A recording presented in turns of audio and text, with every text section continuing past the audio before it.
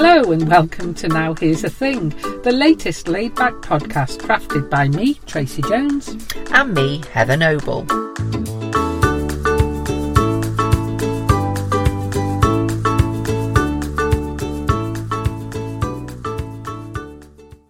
I'm going first. You were just about to speak then, weren't you? No, I was just about to find my notes, but go on. Okay, now here's the thing. Loquacious. I think that could be something that's said of us, particularly when we're recording a podcast. Loquacious. Loquacious. It's nothing to do with drink. No, but I like your thinking. That could also describe us. Loquacious, it means you have a tendency to talk a lot. No. Yes. What are you saying?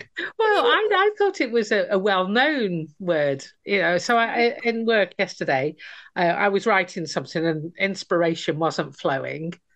And I said, is anybody here feeling loquacious? And they all looked at me like I was asking them something rude, maybe. If they wanted a drink. Maybe, yes. I think it's I know it's loquacious, but it's like liquid. Oh, right. Okay. Or liquor. Yeah. Yeah. Anyway.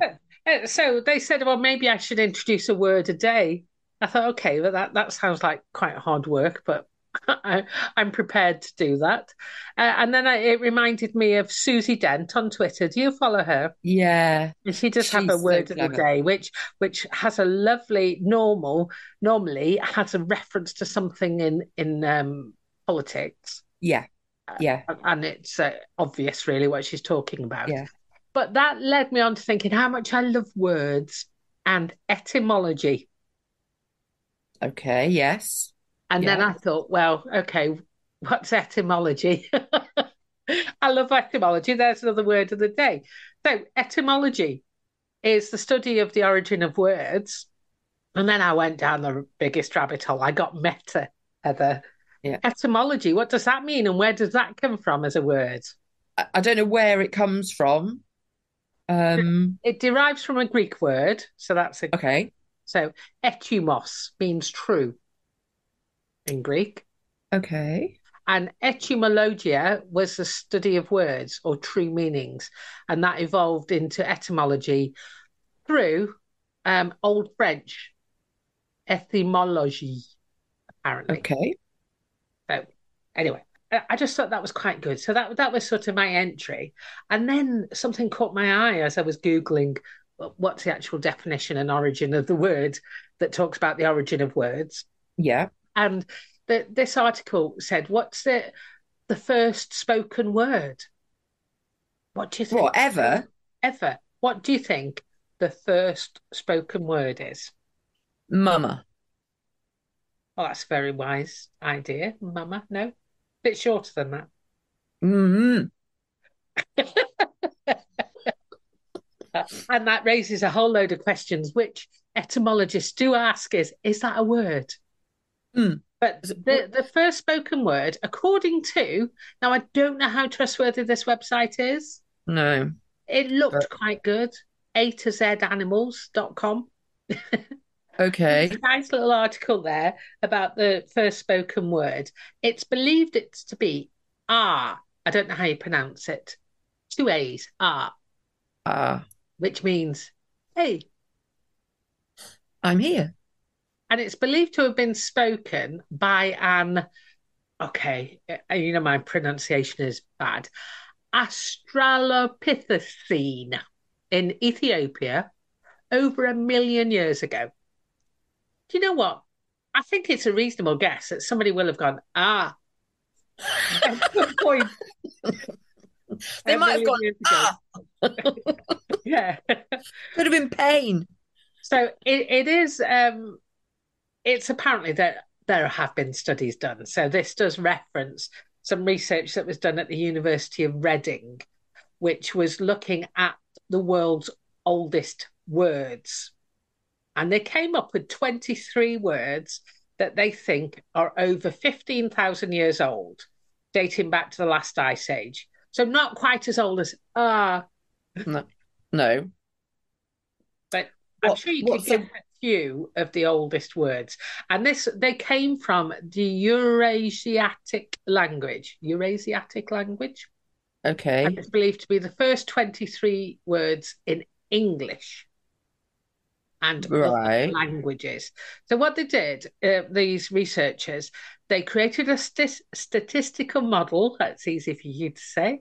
Yeah. Statistical model to Yeah. study words that sounded similar and meant the same thing in different languages. And then they use that to look at the frequency of these words across several of the oldest language groups. So is this a little bit like, sometimes you can see how words might have evolved because they've got like a little bit of French in them, or that I can't think of a single example now, but you Yes, kind of of go, course. oh, do you think that's derived from Yeah, X? and I think because they're looking at them used across lots of old languages, I'm guessing they go, well, this must be quite old because it's embedded into these however many other languages. Yeah. So the first one on the list, I, Okay. the As letter in, I, yeah, oh, being used in relation to oneself or just oneself, I? yeah, yeah. Yeah. Um, thou, Okay. So that's me, you. Yeah. not. Guess No. that Okay. shaking your head on a podcast works exceptionally well. Well, yeah. I'm living what you're saying. Okay, that. So you're going to Pointing. point. I was just going to say you're going to point now. We, Oh, you and me. Yeah. this, Yeah. what, man, mother is in there. Okay. Ye, which I guess means you, Yeah. old. Okay.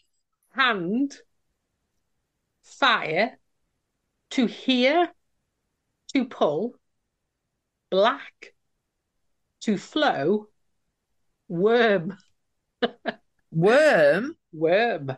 Bark, Oh. I don't know. I think that bee bark maybe. Ashes, and this one, to spit. Oh, lovely. Oh, so they're the 23, what they believe are the oldest words, dating back to the Ice Age. I wonder if you tried to communicate only using those words. I spit. No, no, I don't mean as a sentence. All right, okay, I'm trying to make a big long sentence here. Because if you Yeah, use those, like, it doesn't work on a podcast, but if you use those words with gestures, because we all know that nonverbal is a significant part, you probably could get by for a while, couldn't you? yeah. I don't think you would be accused of being loquacious, though. No, food doesn't feature. Uh, Food. unless Oh, worm. Worm is the food. mm, Bark. Worm and bark. maybe. Yeah. Don't know. Then it goes on to talk about the oldest languages. So they separate these languages into two categories. One is the oldest languages that are now extinct, and Hmm. the other category is the oldest languages that are still spoken today. So I'll go through the ones that are extinct because I think you'd be hard pushed to guess these. So Hurrian, Palaic, Egyptian, Akkadian, Elamite, Hittite, and Mycenaean Greek. So they're the oldest languages known that are extinct. And then there are a small selection of the oldest languages that are still spoken today. Bet you can guess a few of these. Chinese, Yes? Mandarin, Yeah, it doesn't say Mandarin, Jap it does say Chinese. Japanese, It's not on the list. Greek, Greek's on there. some sort of Nordic Scandi language, Swedish or Finnish No, or no, that's not on there. Close. English, Old English. No, Irish Gaelic is on the Ah, list. Sanskrit, you got Greek, Coptic, Egyptian. So we had Egyptian, but Coptic Egyptian has been extinct, but Coptic Egyptian is still spoken. Hebrew, ah, Chinese, Aramaic, Arabic, Persian, stroke Farsi, Tamil, and Irish Gaelic. right. Wow. Okay.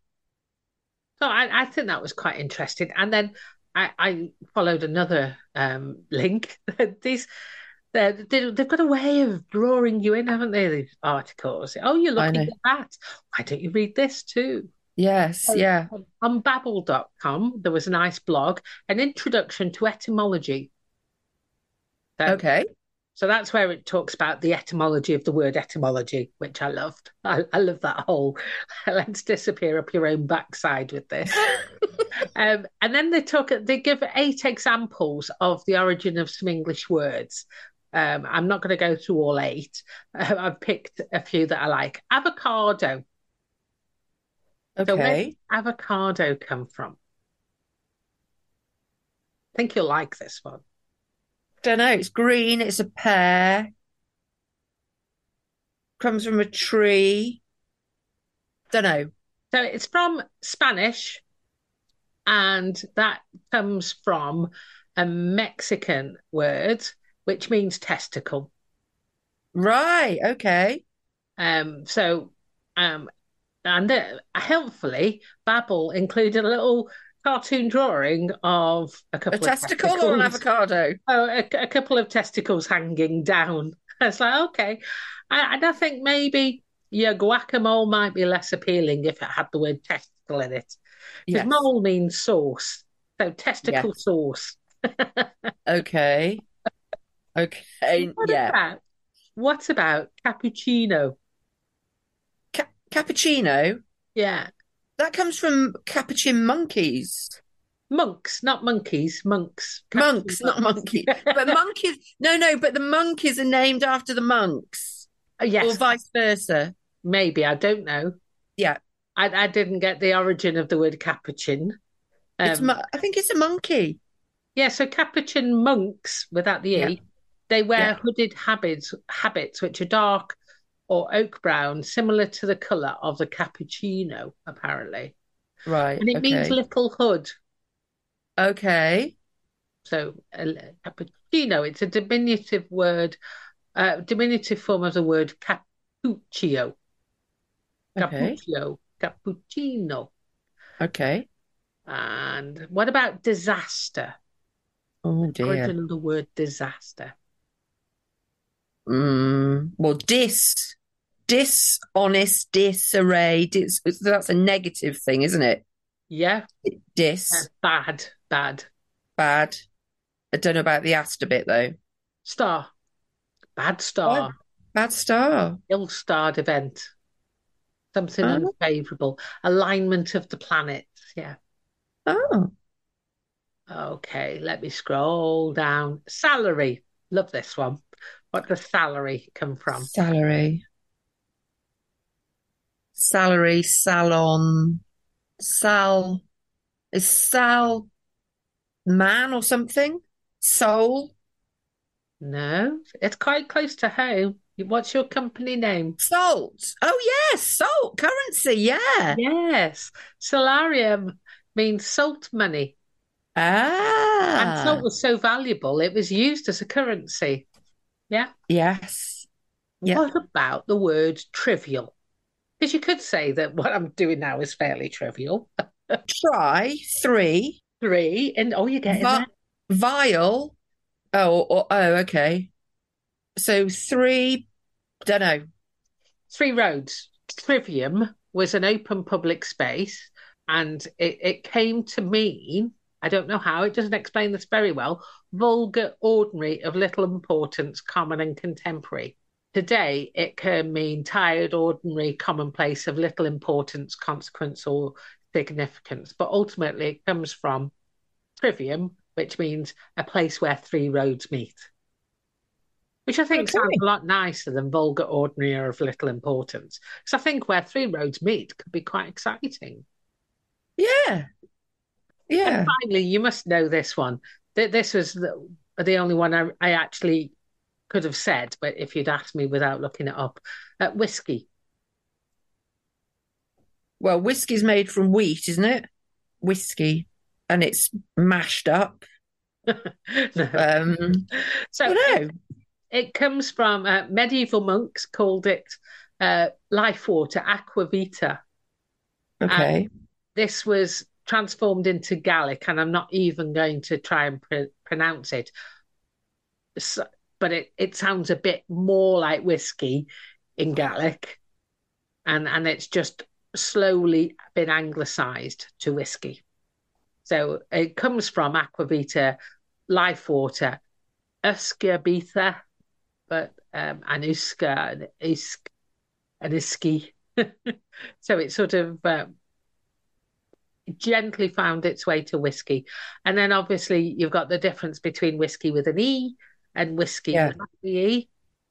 Irish, Scotch. Yeah, some people think that the E was added by the Irish and American distilleries to differentiate their higher quality whiskies during a period when the Scotch whiskey had a bad reputation. Well, that's interesting, isn't it? Because there are people who perceive that Irish whiskey is better whiskey. I You know, prefer Irish whiskey. I wouldn't say it was better, but Irish whiskey is typically triple distilled. So it's gone through that distilling process 3 times. Scotch is twice, and right. bourbon, the American one, is just a single distill. But I like bourbon and I like Irish whiskey. I'm not a massive fan of Scotch whiskey. So No, I wouldn't I'm say not a any were massive fan of better. any of them, having drunk quite a lot of it over the years. I Yeah. used to drink bourbon all the time, Jack Daniels and Jim Beam, and While oh, smoking a cigar. oh no, horrible. Oh, no. Anyway, that's me done. I think I've been loquacious enough about that. Okay, all right. That's that's interesting because I've gone down a bit of a rabbit hole. Now, here's the thing: we were watching the repair shop, and a lady brought in a big stuffed tortoise or turtle that she'd had for 40 years. It was a cuddly toy. Oh, a fabric one, not a live one that had been No, taxidermy. No. no. Um, anyway, so we started having a conversation about tortoises and turtles and the Galapagos. And so then I start Googling about, is it a Galapagos turtle or is it a Galapagos tortoise? And what's the difference? So the difference between a tortoise or a tortoise and a turtle, tortoises have more rounded dome shells and turtles have thinner water dynamic shells. I have seen a big turtle in the sea when I was in Turkey Wow. once, which Okay. that was amazing. But the Galapagos thing, they are actually tortoises and they're extinct. That's a whole nother thing. But my very knowledgeable husband, which I'll come to, but my very knowledgeable husband said, well, what about the oldest tortoise? No, the oldest turtle. No, the oldest. Which one was it? The oldest tortoise in the world. Bear with me. And his Oh, name is, what about it? Did he know this tortoise? yes, my husband did, because he knows stuff about everything that's useless. He said to me, Google Jonathan the tortoise. And I Jonathan the went, all tortoise. right. That's a very ordinary name for a Yeah. tortoise. Yep. He is the oldest known living land animal in the world. He's Okay. 190 years old. Wow. He hatched in 1832. He's blind, has no sense of smell, but he can hear and he loves the company of humans. Oh, wow. So he was 190 last July, I think. So that's a whole thing. Like, I know that tortoises, I knew that some tortoises could live to about 100 because I think a neighbour of mine had one that was about 90. But then I go down the whole extinction thing. Okay. Oh, So what qualifies as extinct? Because there are still the Galapagos tortoises still exist, but what constitutes extinct? And essentially, it would appear that if you've got less than a population of 50, then the species is going to die out because the inbreeding will be too much. So you need a population size of 50 and a population size of 500 to reduce that drift down towards 50, which I thought was quite interesting because you normally think, well, I think that extinct means like it's gone. gone. but it's not. It can still be here, but it's not going to be here for very long. Oh, so you're sort of anticipating extinction. Yes. Yeah. Oh, Yeah. that's quite sad. Isn't it? But good old Jonathan, I don't know what's the secret to his longevity, and he'll never be able to tell us. But he's the oldest living, 190 years old. I like that. Maybe it's the fact he can just, like, when he's had enough of everybody, he just goes back in his shell and says, "Sod Don't off, want to play. everybody. Yeah, God." yeah, yeah. I mean, I wouldn't think, it's not a very dangerous existence as a tortoise, is it? I mean, you don't do a lot of like going on aeroplanes, jumping out of aeroplanes, driving a car. Um, you're probably not hunted by men because Who are man. the predators of tortoises? Oh, I don't know. That's a question. I feel like I need us to Google that live as we're recording. Tortoise Tortoise predators. predators. Predators. Coyotes. Road runners, snakes, kit foxes, and coyotes, Oh. And and chimpanzees. ravens, but also man. Um, anyway, so that was the little tortoise thing. But then here's another thing.